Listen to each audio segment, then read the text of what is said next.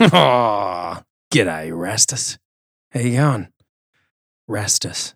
My grandpa used to say that. He used to always call dogs, any dog, Rastus. How you going, Rastus? Welcome back to Deep and Meaningfuls with Furzy. Thanks for being here. This is episode 8. If you want to get in touch, hit me up on Instagram at @TheMarkFurs. And if you dig the pod, just share it with your mates. Share it around. Maybe they'll like it. Maybe they'll hate it. Who knows? You can blame me. Right. Well, there are 3 things that I love in life. The Matrix, a ripe passion fruit, and a good deep chat. And I think that this might actually be the deepest D&Ms with Furzy yet. I kind of knew it would be. It's inevitable with my guest on this episode. His name's Ollie Green, or the OG. We met around 10 years ago in New Zealand in the music scene.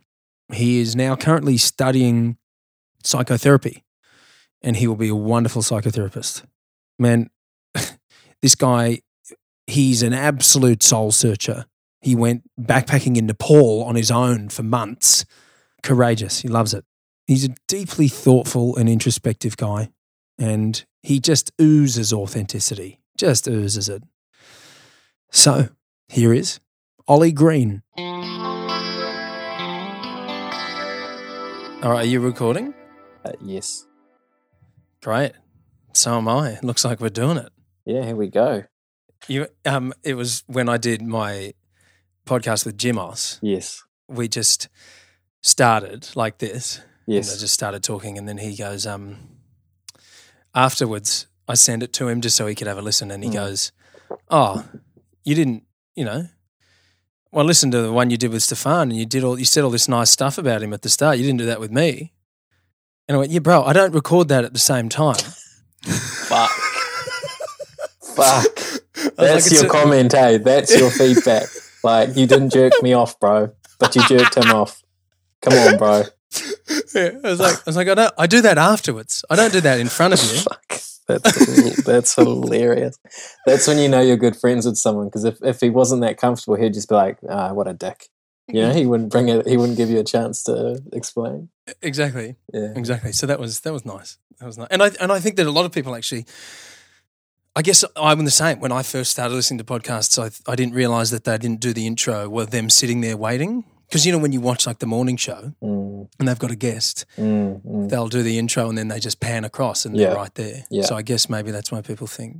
Do they record those? They record them in a linear fashion, like the Froze. They do them before. I reckon they do. Especially if it's those live morning shows. Those ones are, they're just get in there. They've got to create content that's going to be entertaining and really hard-hitting in the first, they get 4 minutes. Whereas in podcast world, you just shoot the shit for hours and hours and hopefully something entertaining comes out of it or informative. Different formats, eh? And one perhaps more growing in popularity than the other for those reasons.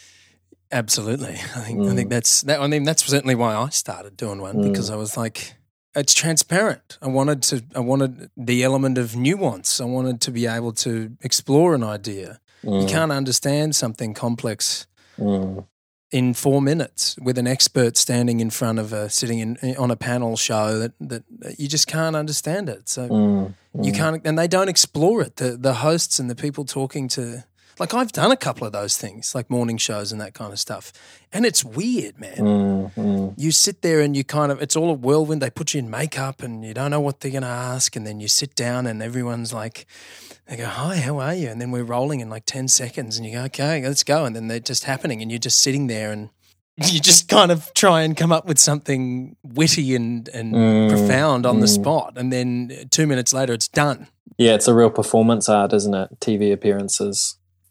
Absolutely. To really get across the brand, because you're not really a person when you're on TV. You're a brand, and to sell whatever you're there to sell. Assuming you're there to sell. I'm assuming you're on TV to sell something. I mean, yeah, it is a skill. It's a skill that no one is really taught. Well, I mean, you can be taught it, but it's not something that I personally ever endeavoured to learn. I just kind of just got thrown in, and you just go with it. I feel like, and when you say you don't know what the questions are, I have this thought of like, I kind of know what range the questions will probably be within, but I still Absolutely. feel anxious about the questions they will ask because perhaps because they're not real questions. Like I don't get a chance to really talk here. I just have to perform, you know? Yeah. You're exactly right. Mm. You're exactly right. You can tell, you know what pocket the questions are going to sit in, and it's never going to be anything overly offensive or probing or groundbreaking. And the answers need to be relatively vanilla. The answers have to be equally as non-groundbreaking and vanilla, which can be an awkward situation to be in if you if you don't really feel that way. But it's a game. You got to play the game. You don't have to, but that's what you're there for. Yeah. And if you don't, yeah, and I think we're talking about a medium that's been a key communication channel for how many years now? Like it's at least been key for like 60 years. And we're talking about how limiting it is in actually being able to represent anything in any depth, any realness, and yet it's been this huge channel of communication. So we've been taking in this content that's shallow for years now, and the format hasn't changed. They haven't done anything about that. Because when you've got mass communication, you can't really be. You have to be vanilla. You're gonna, you can't be outlandish. You can't. It's got to please the audience. Yeah, and I guess it is changing now. It's been the same for so long, whereas now there's podcasts everywhere and people having long form conversations everywhere. Well, I mean, what if you had a TV interview and you just said randomly, "Oh, yeah, I'm interested in psychedelics." Imagine that moment. Like the host job would be to move forward from that interjection as quickly as possible or make move a joke away. Yeah, exactly. And it's like, but here you are on a podcast and you can talk about these things that are important to you. Dude, I've thought about that exact thing, and I probably won't. It would be a very interesting moment depending on the host, because I think that's one of the things like, oh no, that's taboo, we can't be going there. They'd have people in their ear going, move him away, get away onto something else, regardless of how life-changing and profound it's been. Yes. That's not the point. This is very against the rules. Don't talk about that. I only want to see so much of you. Yes, we don't want to know. And the rest is not acceptable here. No, that's right. Your struggles are not relevant here. Thanks very much. Funnily enough, speaking about this medium of the morning shows and that kind of thing, I was watching. Have you seen that footage of Bill O'Reilly where he loses his shit? I was watching that again last night. I hadn't seen it for years. It's just a beautiful moment. Yeah. If anyone hasn't seen it, he just goes apeshit. It's like in a break, and he has to say a thing to wrap up the show, and he can't read the teleprompter, and he just goes nuts. And it's my favorite thing that he's ever done because it's honest. Yes, it's you can really see he's got quite a temper, but who knows? Maybe he'd been at that doing that thing for hours and hours on end, and he was just driven to it. But he exploded. He did. He exploded, and when I think about it now, I think about how he seems so sad at that point. Although he's angry, it feels really sad. It's just like, man, you're like this big shot TV host. You've got the world at your feet, and something little goes wrong, and you just lose your mind. Like, jeepers, Yeah. He that was a full on tantrum. Yeah. It is funny when you see an adult having a tantrum. It's funny when you see a kid having a tantrum. Maybe funny is not the right word, but it's very engaging. It's very. I think if you're in a supermarket or you're out on the street or at a bar or something, and you sense that someone's going to or is just having a tantrum, it's like a train wreck. It's very difficult not to look. It's very engaging, and it's that same thing. It's kind of like you see it, and there's that part of, well, for me anyway, there's that part of me that's like, oh, this isn't for me. I shouldn't be watching this. But then I'm like, well, you're in public, and there's also something and this is kind of a messed up way of looking at it, but there's something beautiful about it because, again, it's honest. It's complete honesty. You would never behave that way intentionally. It's like you are just overcome with feelings, and the feelings are driving the bus, and your conscious mind is not present. You're just reacting and having a tantrum in public. And I think there's so much to say about that. And I think the first thing I think is what it feels like when someone should be having a tantrum, but they're not having a tantrum, and you can feel that there's something going on that isn't being kind of released, and it's a terrible feeling because you just don't know. What is it? Is it anger? Is it sadness? When the feeling isn't owned, it becomes more powerful. You know, when you own the feeling and you go, oh, that's what's going on with me, you can be with it. But when you're denying it, when you're repressing the feeling, it grows stronger because you're pushing it away and it wants to be known. So it gets the message it needs to be stronger for you to take, make it, to pay attention to it, you know. So children are a lot freer in expression of their emotions because they're not so brainwashed by the social constructs they'll slowly be introduced to through school and parenting and their peers and all sorts of things. They let it out. Yeah, in healthy cases they do without being judged. Yeah, yeah, you're right. Yeah, there is something very beautiful about that honesty of it's just built up and it's got to get there. And I mean, look, as an adult, I guess the key is to try to see the signs that could turn into a tantrum before they get there and communicate with whoever or whatever the situation is so that it doesn't build up to it, because addressing it earlier rather than letting it get to that point where it's coming out and you have no choice. The dragon is given, the dragon is in charge now. And I guess I would say that sometimes I would be hesitant to call these particular expressions tantrums because of the negative connotation around a tantrum being kind of an excessive use of emotion to gain one's way.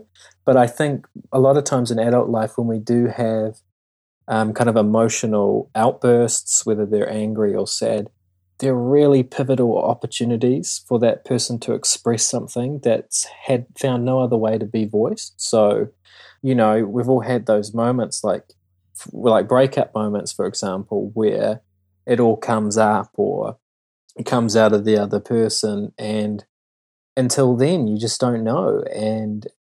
But it becomes a fork in the road. It's a really crucial opportunity to go, who is this person or who am I and what does this mean to me? Because a lot of things you won't even know that they're there until they burst forth in some kind of very uncomfortable, unfortunate way, but they've arrived and they need to be dealt with, you know? Yes. So as inappropriate as we may want to deem them, they're real, those feelings. Well, take Bill O'Reilly, for example. His kind of anger, his display of anger, his outburst, I think you said it was an explosion, was it? Yeah. It's like the producer needs to get this guy some help. He needs somebody to talk to, man, you know? But they're all going, we don't want to disturb the king around here, so we'll just pretend it's all good. But really it's a cry for help. It's like, Jesus, dude, you're getting upset about this? I think you need somebody to talk to, man. Maybe you need to exercise more or something, or stop eating steak. I don't know. You know what I mean? Like, totally. Something's not right here. You know? Well, I kind of put it down to even being the environment that he was in and has, you know, even beyond that, he played a very provocative, aggressive, alpha interviewer and was constant. I don't know, that was on Inside Edition, that when he lost his shit. Right, he went on to becoming, I don't know what Riley Audition or something. But yeah, very aggressive and alpha and constantly kind of grilling people. Either heartily agreeing with them or very intensely disagreeing with them and not letting them speak, really. And that day in, day out, I mean, just that alone, that's got to be unhealthy. That's got to be winding you up. And clearly it was. Amongst many other things that may have been going on in his life, I don't know. Yeah, it's very, I like how you say kind of alpha, kind of a male kind of thing to to either agree or disagree. You're on my side or you're not on my side. You're good or you're bad. It's just a very primitive kind of way of understanding what's going on around you. Yeah. Why don't we just backtrack a sec? How, speaking, because we're basically talking of psychology and the mind and why people feel the way they feel.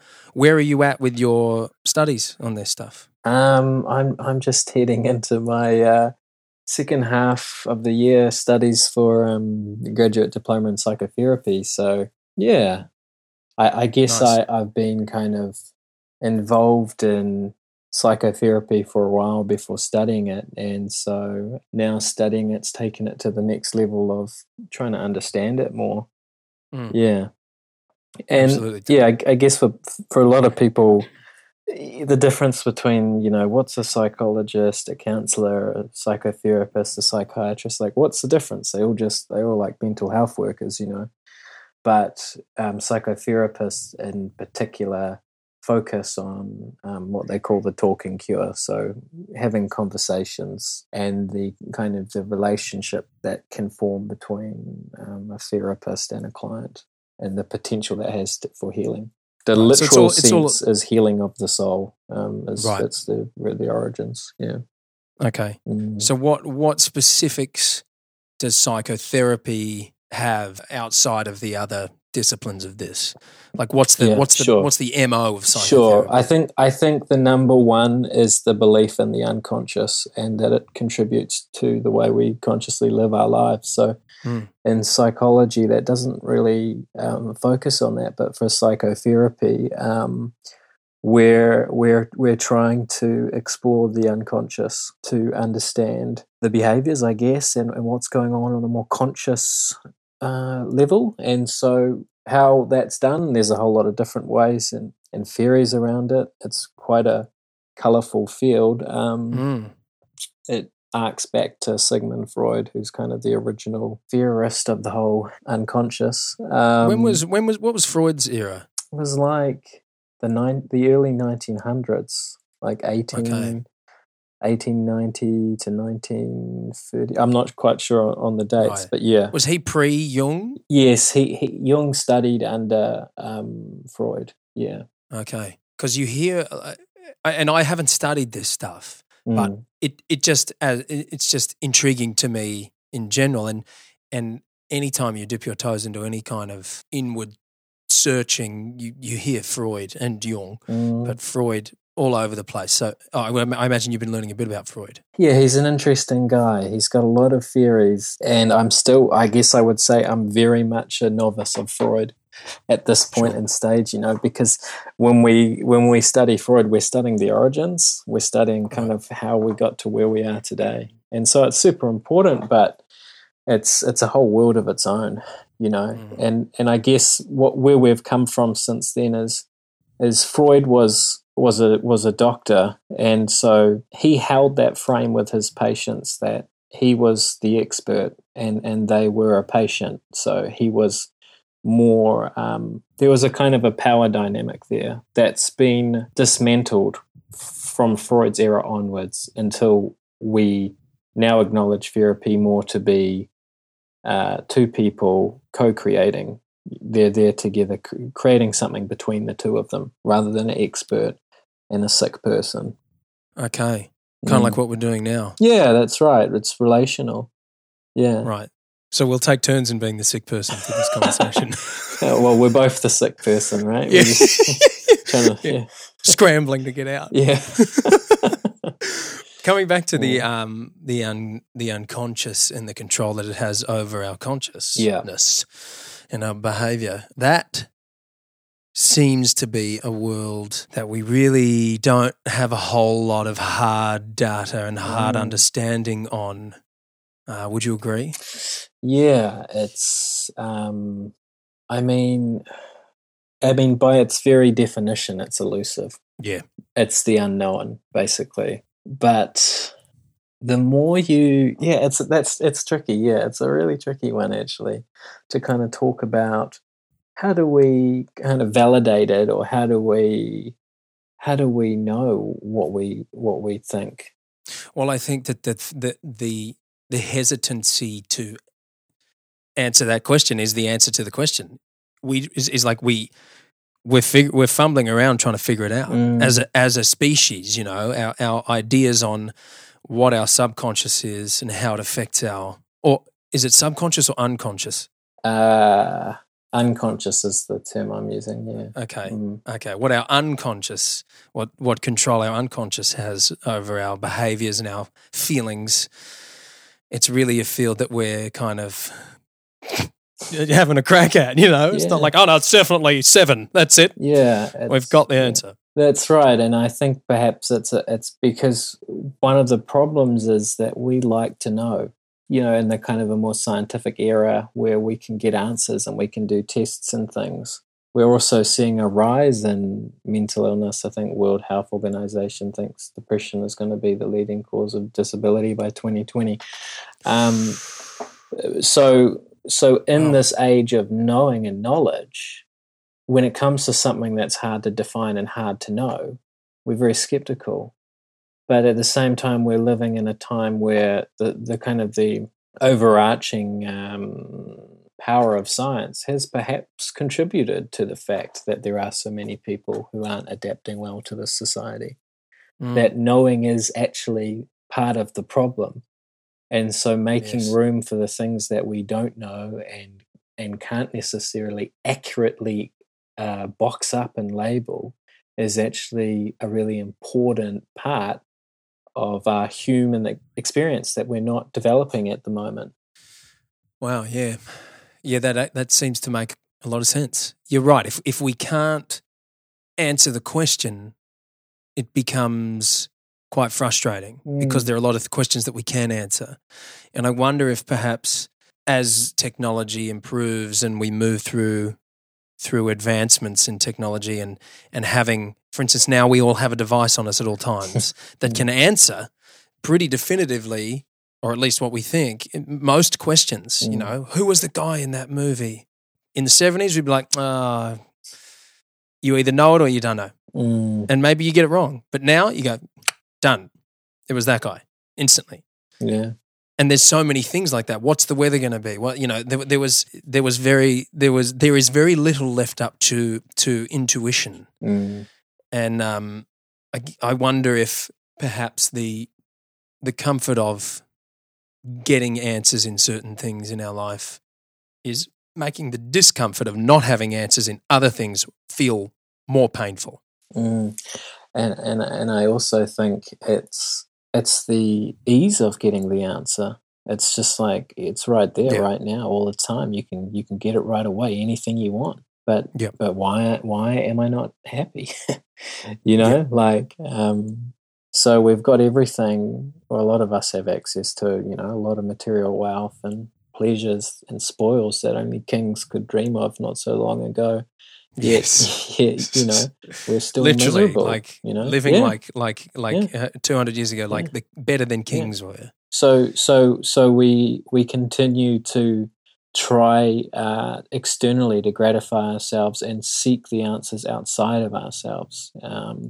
Technology doesn't necessarily facilitate a deeper relationship with oneself, whereas in therapy, the task would be coming to know oneself at a deeper level through trying to get in touch with the unconscious, trying to get in touch with past memories, trying to get in touch with one's emotions and emotional responses. It's kind of like a mindfulness thing.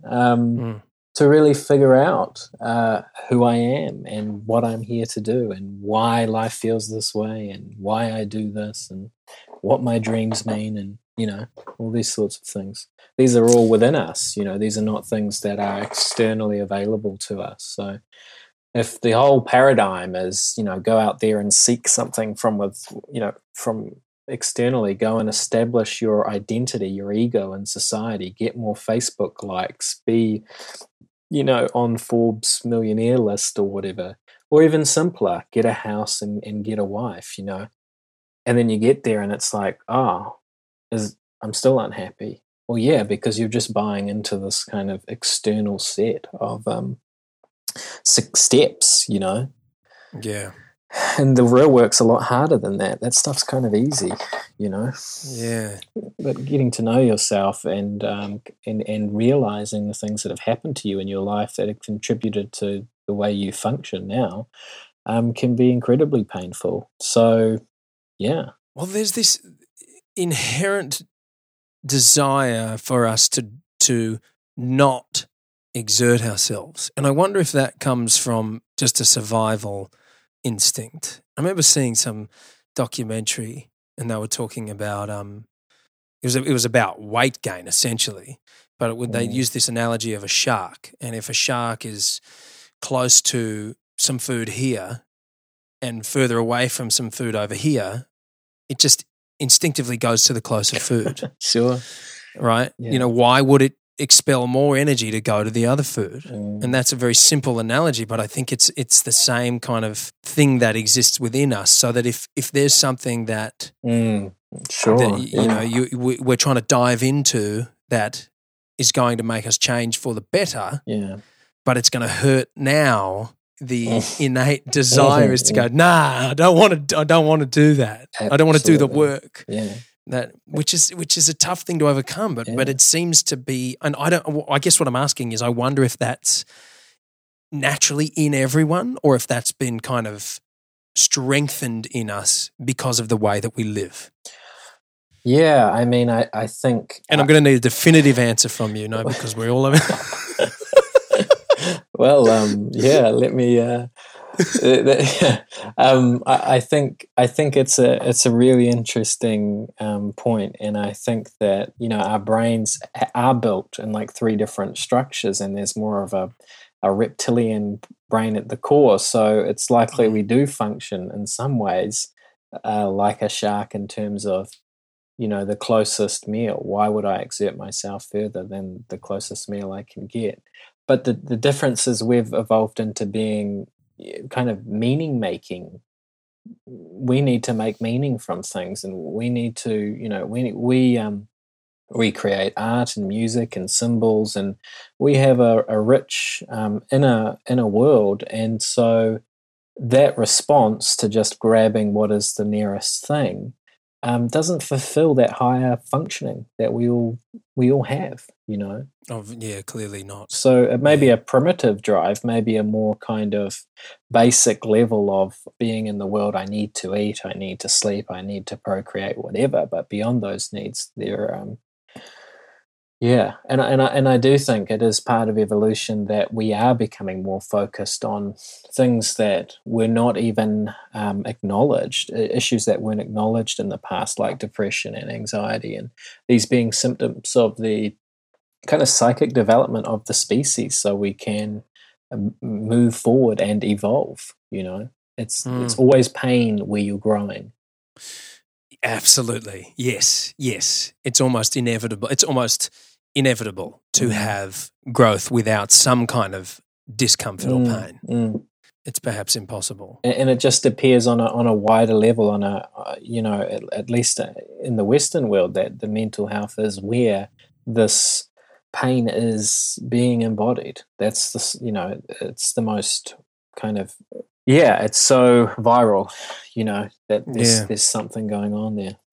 I think with psychotherapy, you obviously, it's not going to be effective unless there's honesty. The whole situation has to begin with honesty, regardless of how much guilt or shame an individual may be feeling. But I feel like in the social media world, there seems to be quite the opposite of that. You know, people are portraying themselves in a way that is really not honest with how they're feeling. You know, people will portray their best version of themselves. And I'm guilty of it. We've all done it. You're going to put something online, and you take 5 photos. You put up the best photo, and you get it right, and you put up the best version. And that's even the most innocent version of it. You know, then there comes the things where there's the Facetune and there's all that stuff, and you actually make yourself appear to be someone more enhanced than you really are. And I think that can probably be perpetuating this situation of when you're back in your actual life and you can't make your face look better than it is, and you can't change the angle of the thing you just said because it's happened and it's real, that can create a bigger gap between what we feel like we're putting out there on social media and what we're actually living. Yeah, I mean, there's so much to social media. There's so many layers, and I think, of the kind of girls or men with eating disorders and how they have private groups and Instagram accounts, and this is just one example. Self-harm is another one, where the internet actually creates competition for their illness, essentially. So it's even darker kind of perspective. But I think essentially social media is kind of your ego presentation of yourself. So it is just what you want people to see. And so what happens is you end up presenting the part of yourself that you want people to see at the expense of showing the true parts of yourself that you desperately want people to understand. But you can't acknowledge that. Facebook is in a way encourages people to split themselves between who they are and who they want other people to see that they are. And I think that effect is toxic, because what do people put time into? Getting the photos, getting the likes, whatever, rather than putting in time into their own, their fuller self. Like, what are the things that I can work? What if I took all the time I spent on Facebook and Instagram and Snapchat, whatever, and actually put just a quarter of that into working or going to the gym or going to a therapist or just meditating or something like that? Things that no one will ever see, perhaps, but contribute to your health for the people who are around you, not your 1,000 Facebook friends, Yeah.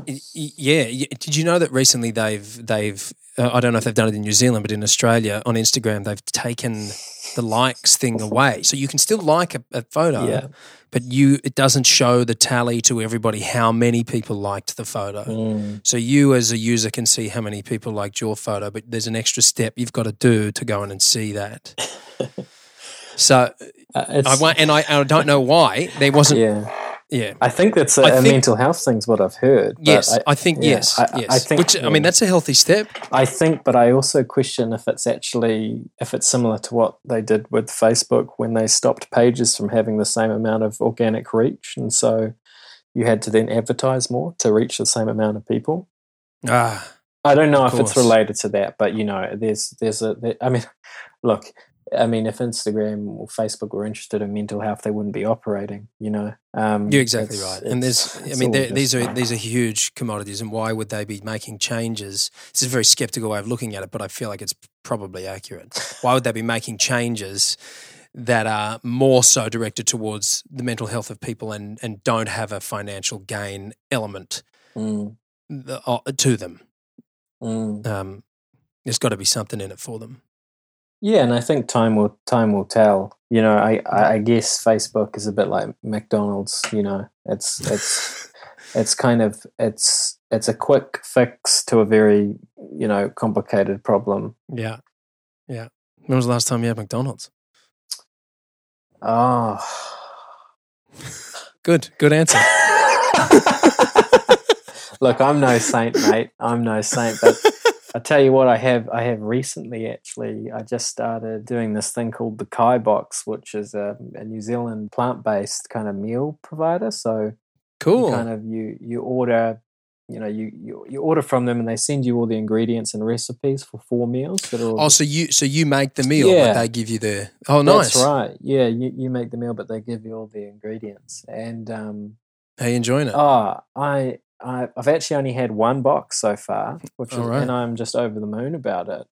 Cool. Because I guess I'm interested in the whole plant-based thing, but I don't have enough recipes, and this just makes it easy because the meals are really well flavored and they're filling and they're healthy, and I don't have to go out and buy the ingredients and work out the meals or anything. So it's a really interesting way of eating. Quite off topic from the unconscious, but still based. Yeah, yeah. Well, I mean, I've been doing the plant-based thing for I think it's nearly 5 or 6 years now, maybe a bit more. And I agree with you that when you first, because I used to eat a lot of meat. I used to eat a whole chicken a day. I'd get a barbecue chicken. I'd have half of it for lunch, and I'd have the other half for dinner, and that would be the food I would eat pretty much. So going from basing everything around meat and having other stuff to fill the plate, and then taking out the main thing and going, all right, what do I do now? It can be quite a tricky thing. So Absolutely. that for me was the hardest thing when Laurel and I did it, because I was lucky we did it together, and it's easy when you got a buddy to do it with. But being able to figure out what you're going to eat and enjoy it, that's a challenge. So anything that helps that, dude, is fantastic. Yeah. So I guess it's a comment on, we do have technologies like Facebook and Instagram, but we also have kind of new businesses that are, I don't know, are they taking advantage of technologies? Not really. There's some good progress and some not so good progress. Yeah. Put it that way. Yeah. So I was going to ask you, how old were you when you started having these kind of existential thoughts? Has this been something? I mean, for as long as I've known you, there's always been this. And you hit it very well when I first met you, but I knew it was in there. Love it. But yeah, this underlying kind of what is the Matrix thing, I love it. I watched that movie last night. Absolutely. Did you? I'm in the middle of watching it again too. Incredible piece of work. Yeah. Isn't it amazing? It's absolutely. Just fascinating. Yeah. A masterpiece. I mean, Matrix is a great movie to talk about the idea of the conscious and the unconscious, because the Matrix itself is like the conscious world. It's what we know. It's I'm talking about the program world. I think that's what they call the Matrix, right? Is that the? Yes. Yeah. Yes. And so that's the conscious self, and then it's programmed. It runs to its orders, and then the unconscious being the underworld, where you have these rebellious kind of urges, these rebels who are breaking forth into the conscious world and causing, they're disrupting the order, which is kind of how the unconscious and conscious relates to one another. It's no one wants to be depressed. No one wants to have, sexual urges or whatever, but they come from somewhere, these rebellious things, and we try to get rid of them instead of understanding what they are. And you just imagine if in the Matrix, in the conscious world, they understood what these rebels were trying to achieve, how that would transform everyone's human experience. Absolutely. Yes, such a visionary movie. That story. is, yeah. Like, I've watched it so many times now, and it's just brilliant. It is, It's really, really profound, actually, I think. Yeah. Yeah. So how old do you remember being when you started to kind of see how deep the rabbit hole goes? Yeah, it's a great question. I don't think I've ever had to answer that before, so I'm not quite sure. I really do you think it's something that's always been with you? This kind of curiosity of what a deeper meaning in life, and what's the purpose of being alive, and that kind of thing. I guess the reason I ask. Keep going. Well, I was going to say, I guess the reason I ask is because I remember I have a memory of me lying in bed looking at the ceiling, and I think I'd just woken up from a dream, and I was thinking, or either that or I was about to go into a dream, so I was in a different conscious state, and just thinking about the planets and the stars, and thinking about what happens after I die, and getting myself full of existential dread because I was thinking there's not really any point to it. And it wasn't essentially a nihilistic thought, but it was just a thought about nobody's telling me anything about this. Sure. Yeah. And I think that if I can picture what was around me in my bedroom, it was my young childhood bedroom. So I was probably about 6. Because I can see the curtains next to me, and the curtains have got like a rainbow and a tractor or something on them. And I don't have those curtains anymore. I just threw them out a week ago. But what a moment, though. Yeah. What a moment. And it's quite vivid, yeah. Yeah. Yeah, so I guess what I'm asking is do you have anything similar? There's nothing I can pinpoint precisely. I think I've always been interested in.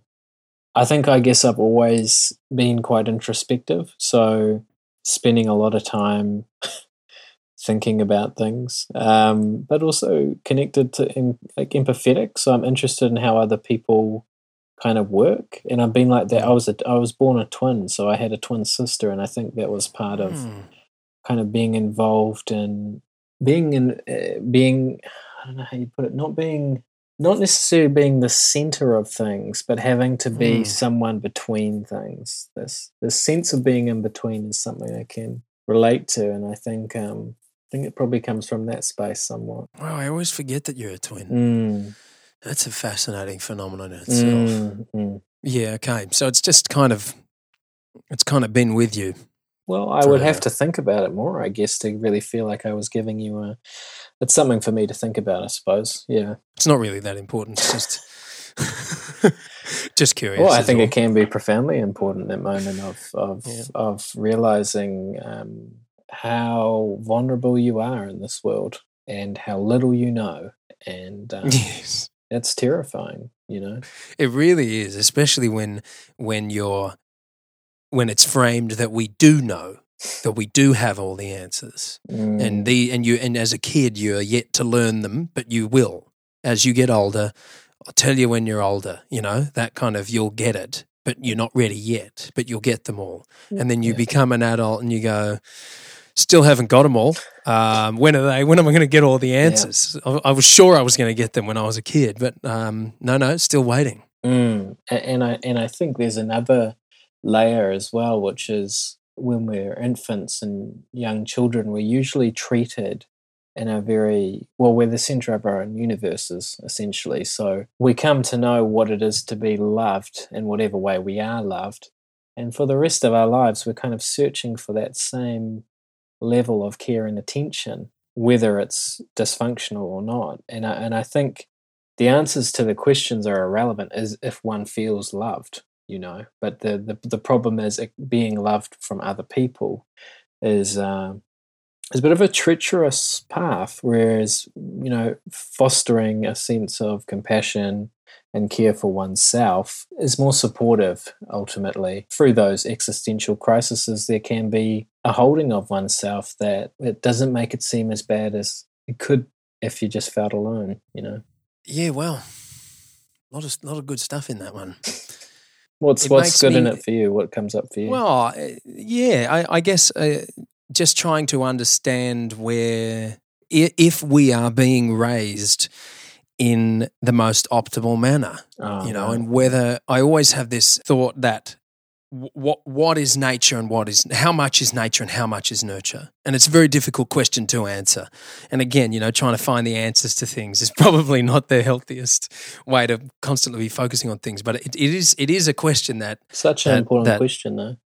Yeah, it does intrigue me a lot. And I often think about how, are we in certain frames of mind as an adult because of what's happened to us as a child, or regardless of what's happened to us as a child? And how do people feel about themselves and about the world when they are raised in a completely different manner, for instance, in a tribal manner? And I always question when people say, you know, that's just human nature. You know, he's doing that because it's human nature, or she's like that because it's just in her nature. I guess I've always thought, well, that's a hard one to know whether that's true, because there's no way for her or him to grow up in a different manner. They're done. They've grown up. They're growing up, you know. So I guess there's probably some studies on tribal people and how they well, they I mean, you adults. are a tribal person as well. You know, yes, let's not forget yes, that's where true. you come from too. But one thing you might want to look up is epigenetics, which is about how different genes are activated depending on our experiences.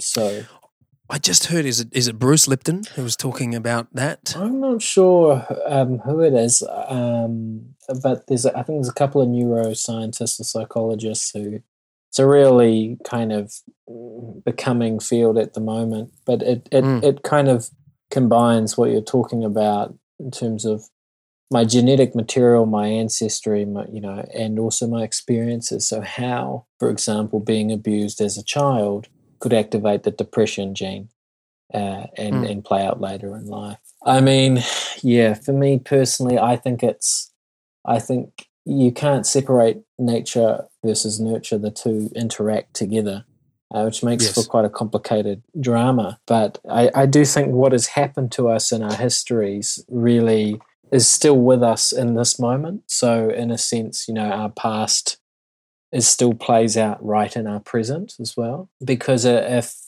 trying to think of some examples, but I guess we see it a lot in the hero's journey in movies, and if you look at any stories of famous people, there's usually something in the childhood that contributes to where they go later on in life. And we kind of watch movies and read stories like that without having to acknowledge the fact that, actually what happened to me in childhood has also affected the way my life has turned out as well. But there seems to be a little bit of just general understanding that the events that happen to us in our lives affect the way that how we develop and grow. Yes, you're dead right. It is very difficult to separate those two things, the nature and the nurture, because, they go hand in hand. I often wonder too about how can a certain series of events affect one individual and how differently those similar kind of events may affect another. One incident, a small incident of schoolyard bullying may completely break a person, and then 90% of other people may be completely fine or may even become stronger from it. But it's the same thing, and that again is all so personal to that individual circumstances and whatever it is that's happened to them and makes their brain or their mind, should I say, work the way it works. Certain things can be far more triggering for those individuals than a lot of other people. Sure, yeah, different levels of sensitivity, just differences in character, and one of the fascinating things I find is kind of the gender differences. And when teaching young boys, because I teach some at a primary school, I teach some guitar there, and you kind of see how maybe a boy is 8 years old or 7 years old and his favorite color is pink. And I'd kind of be like, oh, that's interesting. And then, by 9 or 10, there's no way that their favorite color is pink. And so when you're talking about how are we bringing up children, how could we be doing it better? I think there's no doubt that we've still got a lot of work to do. You just look at the school system and the way that it kind of, kids who are too energetic are labeled, ADHD. Yes. It's just there's something wrong with them. Yeah, well, you imagine being a kid who's now being diagnosed, you're ADHD, maybe you're on some medications. You go to school, you act out, you're just being you. You get told off. The kids don't want to be your friend anymore because you're ADHD, so they call you names and that. You're outcast, man. That's going to cause a secondary issue for this child of being like, I've never belonged. They're going to grow up never belonging. For example. Yeah. I kind of have this thought about the danger of a diagnosis. Once you're slapped with that diagnosis, it's official. You've got this. And it's almost like it's twofold because, we know the power of a placebo and how effective that can be. If you know something is true, whether it's true or not, you can 30% of the time it will happen just because you, in inverted commas, know it's going to happen. But then also it can become like a bit of something you can lean on. I've got ADHD, so it's not my fault. Whether and again, you may not. That poor kid may not even have that. He's just pumped. He's just got too much energy. They just need to go and run around. But ideally they need a school system that can actually cater to individuals rather than the kind of the generalized horde. And that's what I love about teaching music one-on-one is that you get to meet the individual where they are. And I think it's the same for therapy too. It's not in a group. Yeah. But the diagnostic thing is more the medical. It's the Western medical model of kind of pharmaceuticals and going, this is what you have and this is what you need for it. that's how the business kind of works. Here are the products that we have for this particular diagnosis. Yeah, and I think that's quite challenging for people who are really struggling with challenges in life, because it's saying the cure is outside of you. You need to take this and put this inside your broken self to be fixed again. Whereas, the truth, when you really think about it, sorry to cut you off. Right. How many times do we know of a pill or a medicine, like a physical medicine, that will cure an illness? I mean, unless it's an acute infection, like penicillin, okay, great, very effective. But beyond that, there's not really any that I can think of. Yeah, I know what you're saying. But yet that's kind of the way that we attack it, is that you need to put this in you. Or also, it just happens that you have to do it forever as long as you're alive. You have to continue putting this in you. It's not going to fix the problem. It's just going to squish the symptoms. That's right, yeah. It's disempowering. It is. And it's just narrow. So it's just, even if it's a medical condition, it doesn't seem to, 15 minutes with a doctor. I mean, if you went into a doctor, I know here in New Zealand, you go into a doctor and say, I can't sleep, I'm feeling really down. It's been like this for weeks. They're just going to prescribe you some antidepressants. And, these days they might offer you or suggest for you to go to therapy or whatever. But that's kind of like, it's a very shallow response to a much deeper problem, at least in my perspective. I agree. I think it, as you kind of alluded to before, it seems, when you can really step back from it, it seems more about pushing pharmaceuticals and products than fixing the problem, because it doesn't fix the problem. And I think this is one of the issues, is that the fixing of problems, especially when they're mental, is a difficult and lengthy process, and so it costs money, and people don't want difficult and lengthy solutions. They want, Well, and also, as what we were talking about before, with the one kid who gets bullied in school, gets emotionally broken, and all the other kids are fine, that points out that it doesn't work like that. Like you can't, you have to meet them one-on-one, because treating this one kid, talking to this one kid and figuring out what affected them is not going to be the same as the other kid, whereas you give all the kids the pills as if it's just going to work with all of them. Yes, that's right. And I think also, I think so often it appears to me that, in childhood, we're kind of robbed of our individuality. To survive, we have to repress it and adapt to the norms of the family or the social environment, the school, whatever. And then in adulthood, we're left searching to get back in touch with it again. Yes. Yes. Yeah, absolutely. Or we have a midlife crisis. Well, I mean, yeah, that's the beginning of the search of where have I lost myself, and I think so often it does go back into childhood where the losing begins, because you can find it in a sports car or a boat. That's your first stop before you have to admit to yourself, actually, I need to do some work. Yeah, I looked everywhere in the boat, and it's not in there. Affairs as well, sexual affairs, sexual relationships. There's a whole lot of appealing options. Yeah. I have an idea. I was talking about this with my folks the other day about teaching and the schooling system. And I was and I don't know if this has already been put into place somewhere. I know that I think it's in Switzerland. I know in Scandinavia they've got some more progressive and alternative educational methods. Sure. But I was thinking about a schooling method where the first couple of weeks is just analysing how each child learns, right? Because we all have different learning methods. So instead of all being thrown into the same learning method, we actually figure out how each kid learns. Like I, for instance, I didn't do too great at school, right? But because I just couldn't retain the information, and I found it's because I'm a creative person, and I'm also a listening person, and I think I need to be a bit more hands-on. Whereas when it comes to just writing things down, it just doesn't work for me. but yet there'd be other kids who they just nail it, and they're the kids who get awarded the A's and are the smartest kids and the best kids, you know. Yeah. And it's hard not to compare yourself to those other kids because you're not as smart as them. But is that the truth, or is it because you're not being taught in a way that works for your mind? So what we're going to do is you and I are going to put in all our money. I've roped you into this, right? And we're going to create a brand new schooling system. Yeah, I think it will be called homeschooling. Yeah.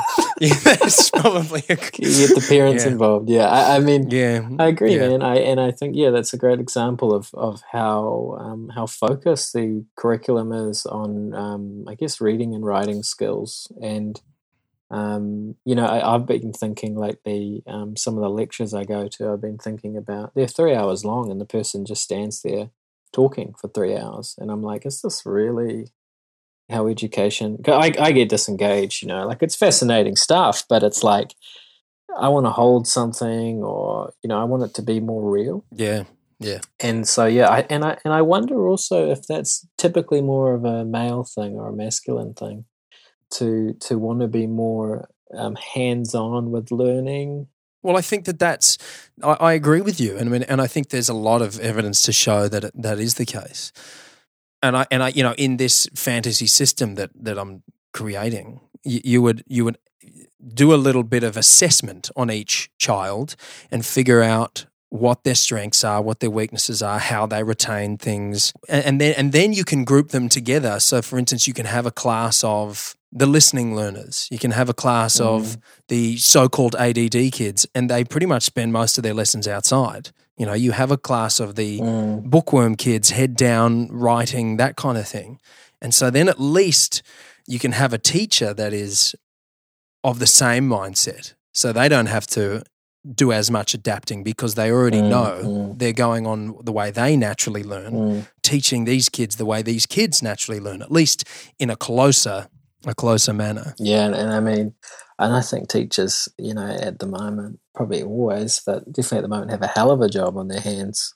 Oh, well, they get paid next to nothing as it is. Yeah. So it's rough. Yeah, and just the level of responsibility. You've got the parents, you've got your boss, the principal, you've got the children as well. You've got so many conflicting inputs, and I think a lot about why there aren't more male primary school teachers. Because how can we engage males to learn at that level? Yeah, that's an interesting question. Personally, I think it's because most of the time we suspect if a male is interested in children, then he must have some kind of sexual urges towards kids, or we have this kind of a pedophile kind of suspicion of men. Yeah. I don't know what it's like in Australia, but I sense that is something here in New Zealand. I mean, I know what you're talking about. Yes, definitely. People, and it's really sad that is. Well, I mean, we don't even have to talk about how sad pedophilia is, but it's sad that I think males are afraid to get too close to children in a nurturing manner for fear of being labelled as a pedophile. And I think it extends to fathers being fathers to their sons, to boys, to bring boys into manhood. That attitude of not being totally enthusiastic or knowing how to engage in a healthy relationship with your child or younger adult, Yeah, totally. Coming back to what you're talking about before with the unconscious and how it affects us, I had a very weird, well, all dreams are weird, but I had quite an odd dream last night, and I thought that I would talk to you about dream analysis because I know you've done a little bit of work on this dream analysis stuff. Yeah, I'm a big into dreams. Yeah, cool. Me too. So, do you know what it means when there's snakes in your dream? I love this. This is the get classic. Your cards out. This is the classic. Let me get the dream icon dictionary now. Snakes in a dream, you're going to die in 24 days. Okay. Okay, good. Right. All right. That'll be $100. That's what I thought it was. Thank you. Excellent. You played that out perfectly. Tell me more about the dream. If you want to talk about the dream, you'll have to tell me more about it. Okay, sure. So I was outside somewhere. Our friend Jimmy was there. Mm-hmm. My wife Laurel was there. And our two little dogs were there. And then I noticed that there are all these snakes around. And I went, oh dear, I hope the dogs don't get bitten by a snake. And then the next thing I knew, both of the dogs were wrapped up in snakes and the snakes were trying to swallow the dogs. So I yelled, we need to stop this. So I need like a shovel or something so I can kill the snakes. Because as a child, I grew up on a farm and we had 100 acres and I've killed snakes before. Okay. And so I think Jimmy got me an axe and I chopped the heads off these snakes and was then having to pull the dogs out of the snakes' mouths. And then I woke up. So, pretty standard stuff. So where were you? You're outside? I was outside somewhere. I don't know. It wasn't a familiar place. But this whole thing of killing snakes is familiar to your childhood in a way. Yes, I have done it in real life. Yeah. And when you did it in real life, were there ever two snakes or dogs involved? Yes, there was a dog involved. There was never two snakes, but I killed a snake because my dog was very, very close to it. But the other thing that I remember was I wasn't too fussed. Like I wasn't terrified. In the dream or in real life? In the dream. In the dream I was obviously stressed out, but I was in action mode. Yeah. And then when I woke up thinking, wow, I was like, that was a crazy dream. And then I played it out again in my mind. I was thinking, wow, that's actually quite disturbing. And I was surprised how I wasn't that disturbed by it. I'm disturbed now that I talk about it. But I guess in the scenario, the dream adrenaline had kicked in. So the snakes are big. They were big, and the dogs were smaller than they actually are. I guess. What was Laurel doing while you were involved with the snakes? She was near me, but she was letting me take care of it. And Jimmy was getting you an axe. He was around too, and he was letting me take care of it as well. What do you think the snakes could represent? Well, I have been on a bit of a path recently of exercising self-discipline and kind of what we talked about earlier about taking control of doing things that I feel like I don't want to do, little disciplinary things that I would rather avoid. So perhaps it's addressing things that scare me because, not that I'm overly terrified of snakes any more than the next person, but, they're certainly frightening enough. It's stressful work.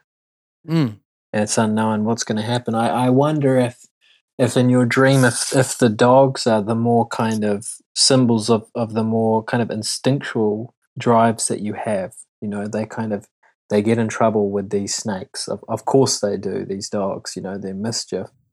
And then you have to kind of rescue them from the jaws of these snakes, pull them out. You're having to exert this willpower to prevent them from being destroyed. Yeah. And it is a lot of willpower, I guess, because you've got to put yourself in a situation of danger for yourself. That's right. And or at least it feels that way, right? It's like it may historically have been dangerous, like to put yourself in these new situations and change your behavior. And so it feels very real, but the dream would indicate that actually you did save the dogs. You do get out all right. Yeah. You know? But it's the action. It's also independence as well, because you don't really have anybody else directly helping you. You're given the axe, correct, but you're not helped, really. You're in this one alone. You're on a journey. Well, that's actually something that I learned from my last psychedelic experience. Was it basically told me, stop coming here. It was basically like, you have work to do on your own. I'm not going to give you the answers anymore. Yeah. And that was years ago, a few years ago now, but that's something that, these things can take a very long time to integrate. So that's absolutely that kind of growing up and becoming the man that I'm supposed to be has been a bit of a theme for me recently. So perhaps it's on that same path.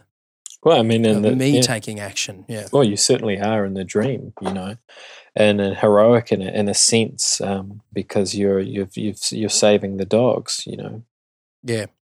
How do you feel about dreams? All sorts of things. Yeah. Do you think that we are entering a place or a place of existence that is always there and we just come in and out? Or do you think it's just a pattern of our consciousness? I think that's a fascinating question, and I really can't answer it. I don't know. Right. But I guess what I think dreams are the only way we really have of connecting directly to our unconscious, and then having a way of delivering to us from inside wisdom or knowledge that we need. Dreams are, for many psychotherapists and some counselors too, or dream workers, they're crucial tools for the therapeutic work, because you can't really get a better source of information than a dream of what's going on within someone. And that's where I stand on it at this stage anyway.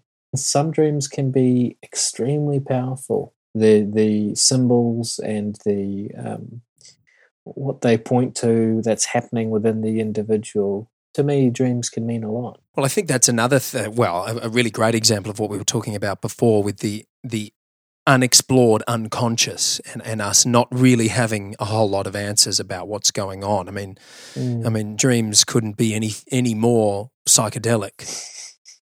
They, and yet everybody experiences them every single time they go to sleep. Whether they remember them or not, it's truly a fascinating thing that we just, because it happens all the time and there's not really any mainstream answers or studies of these things, it's just like you just kind of fob it off. Oh, well, yeah, had a weird dream. Yeah. Go about your day. And there's some interesting stuff around like alpha waves and beta waves and the brain waves in different stages of sleep and how they relate to when we're dreaming. And so our brain is actually more active in that state of sleep than it is when we're awake, which points to something, kind of interesting. But dreams have been a thread of our history. I mean, in the Bible, the story of Joseph and his dreams, his ability to interpret dreams changed his whole life. In Egypt, there's the first dream or something.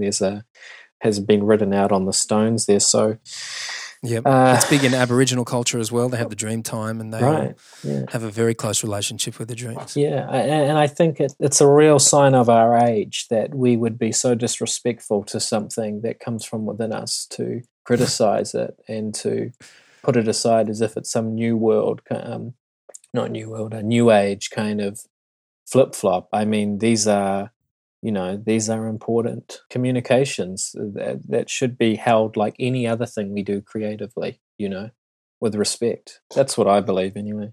I agree with you, man. There's got to be so much in there that we are yet to discover and yet to understand. And it's just staring us in the face every single night, Did you ever get into the lucid dreaming? I did a little bit, but I never could. I never really got there, basically. Right.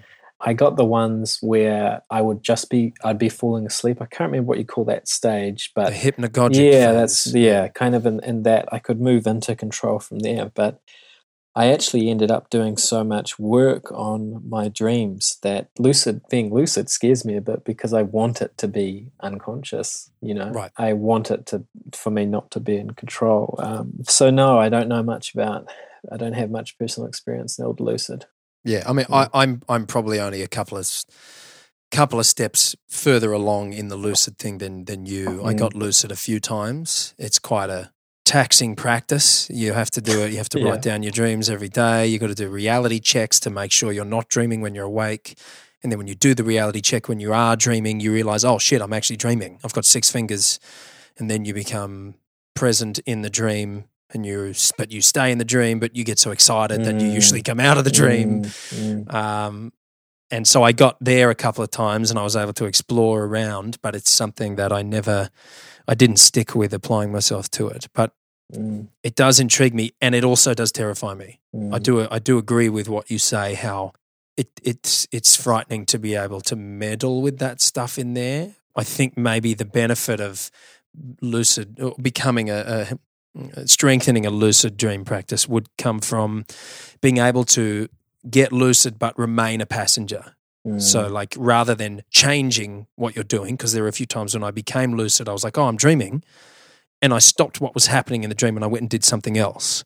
Whereas instead of doing that, perhaps just watching from a more conscious place and letting it play out.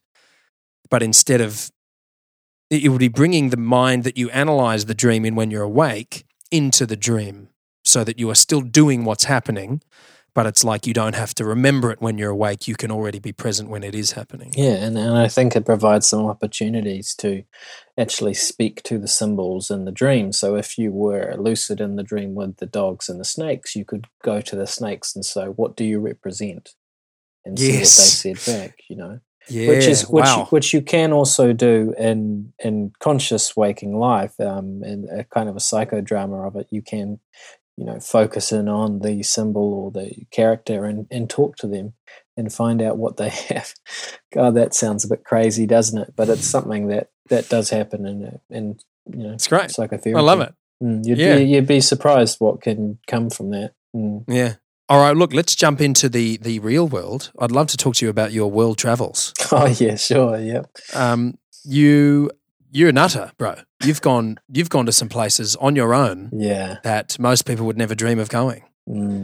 Where did you go to? Was it Nepal, Tibet? Yeah, Nepal. Yeah, I spent a couple of months in Nepal doing a couple of just a couple of months. And so, firstly, so much respect to you for doing this. It blows my mind. And you did it solo, and you went for months, not only to a country where there's probably not a lot of English speaking. It's not bad. Right. Yeah. But you went on these like solo treks where there's no like, you use a map to get from where you're going. Right?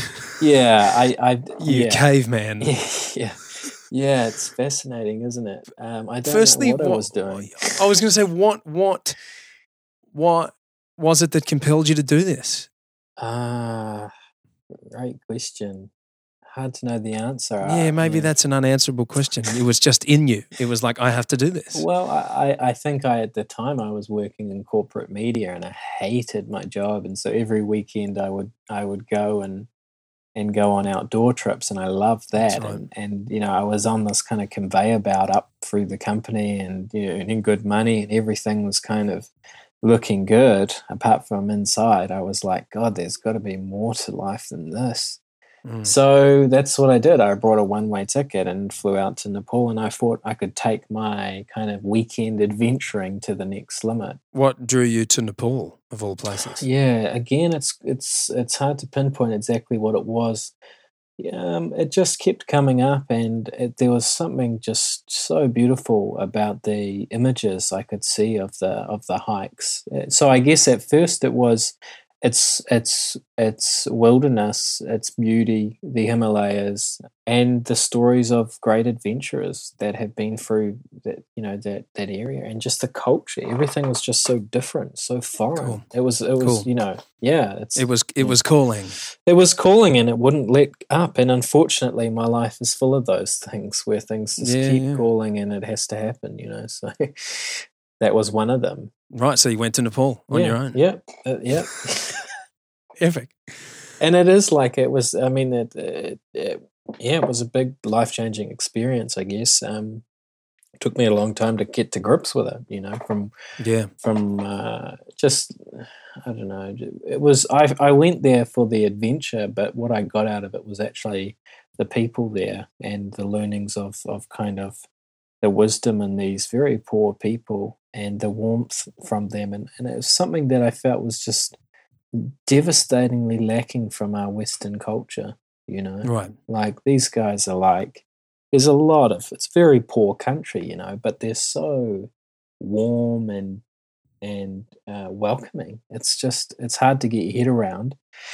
And then in the more kind of built up areas outside of the mountain ranges and that, you're just looking at like stray dogs running around and polluted rivers and like rubbish being burnt on the side of the streets. You can be traveling through that for hours, and it's just like, oh, someone told me the world's going to end one day. I'm like, the world has ended. It's here.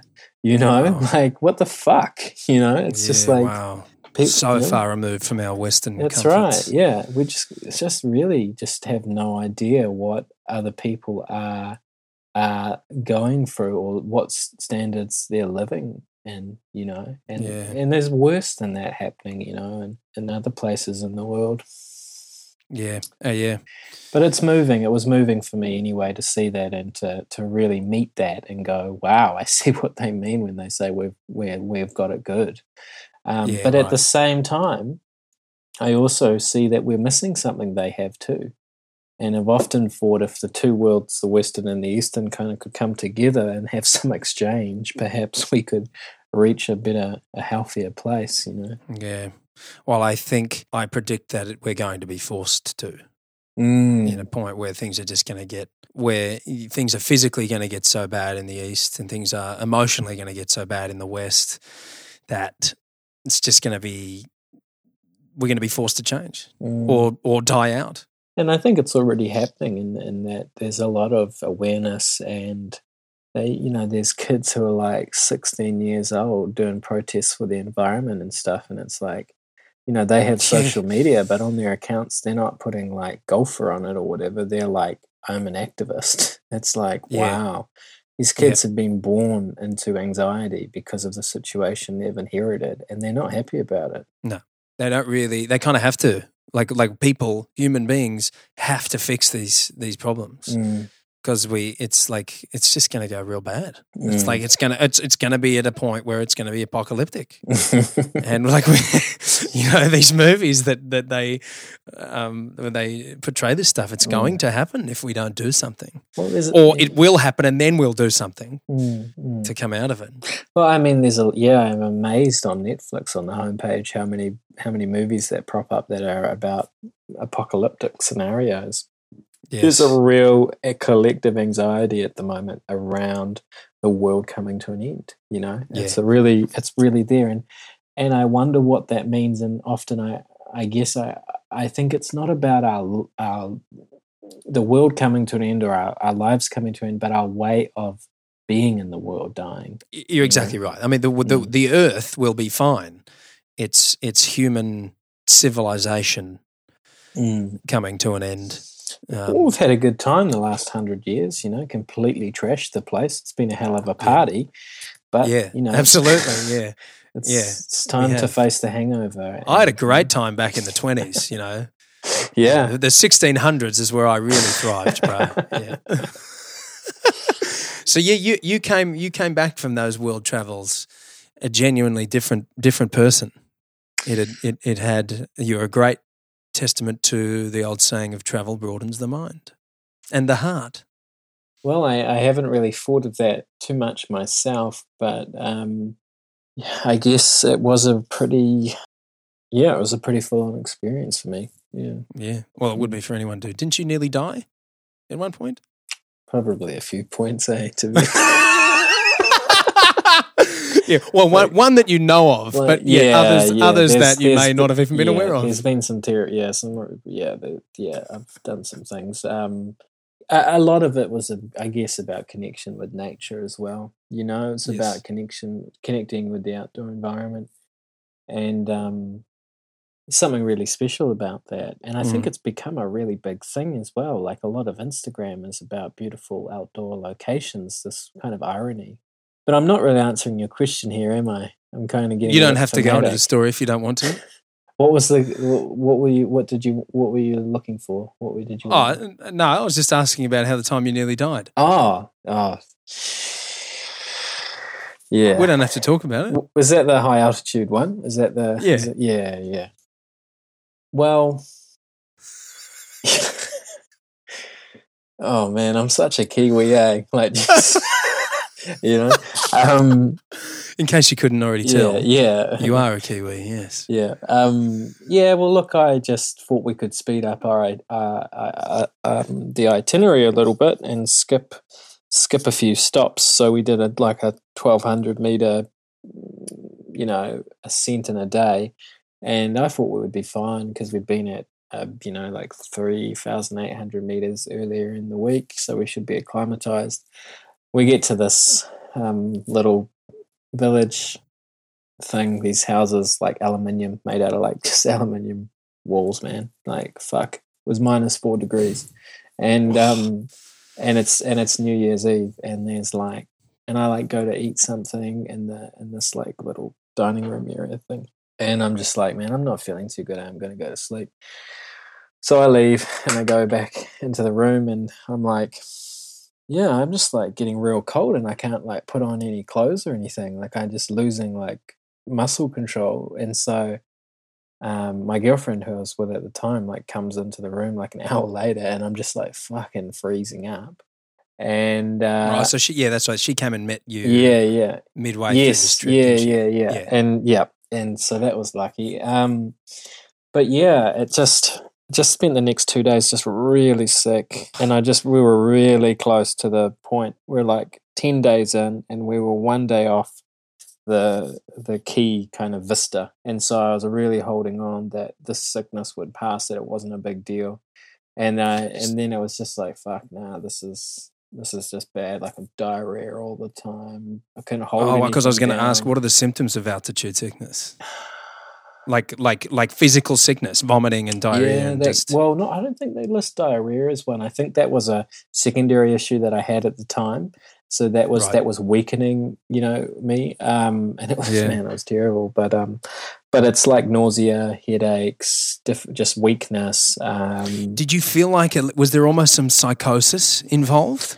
Yeah, good question. I had a dream. I had a lot of dreams, actually, because I kept falling asleep all the time, and I was dreaming a lot. And I got to that point where I was man, my dreams are so much better than my life. Wow. It was just I just want to stay there. Yeah, right. Yeah, so yeah, ended up getting down, but yeah, it was.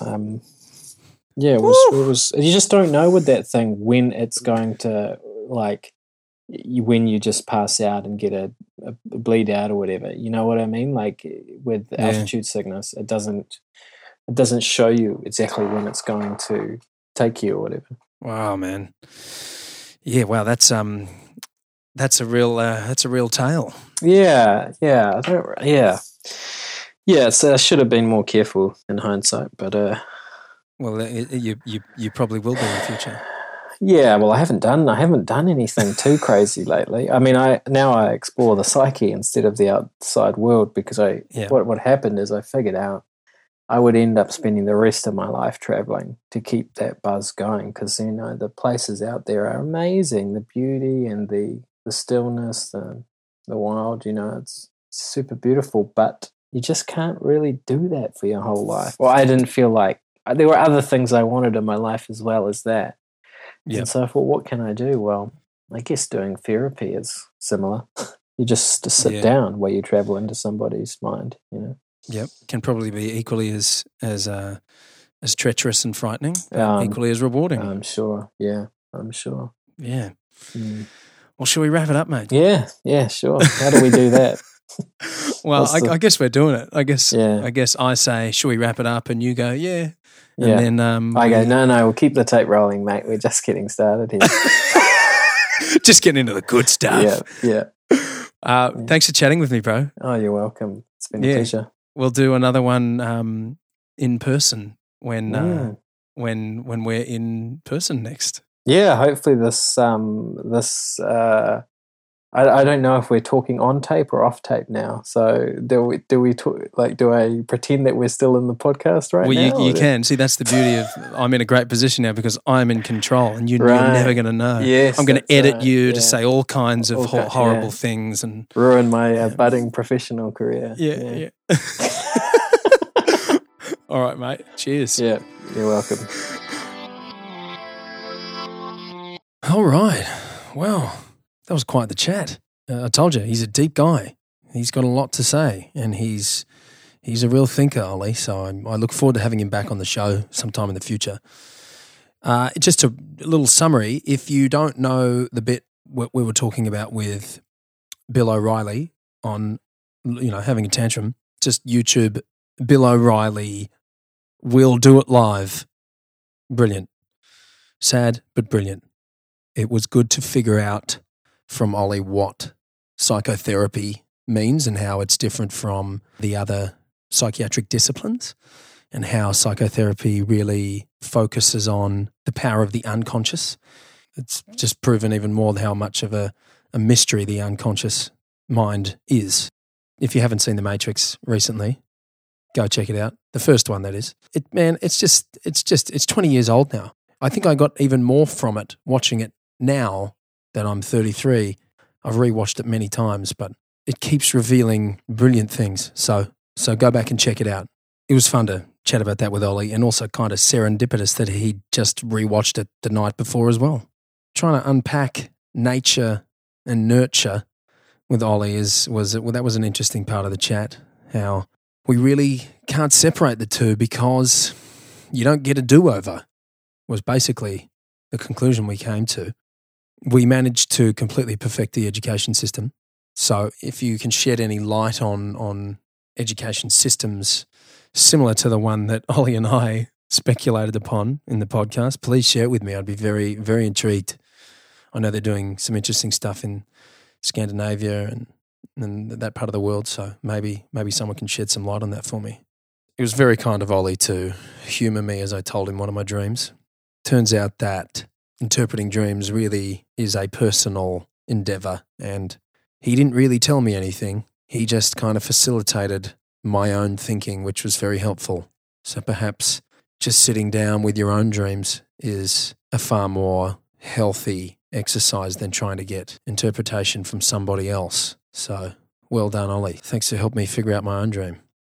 Also, one other thing we learned, if you are climbing a mountain, don't climb too fast because you might get altitude sickness and poo your pants. So we can all learn from Ollie's mistake. Thanks for listening. Love you guys. Talk soon.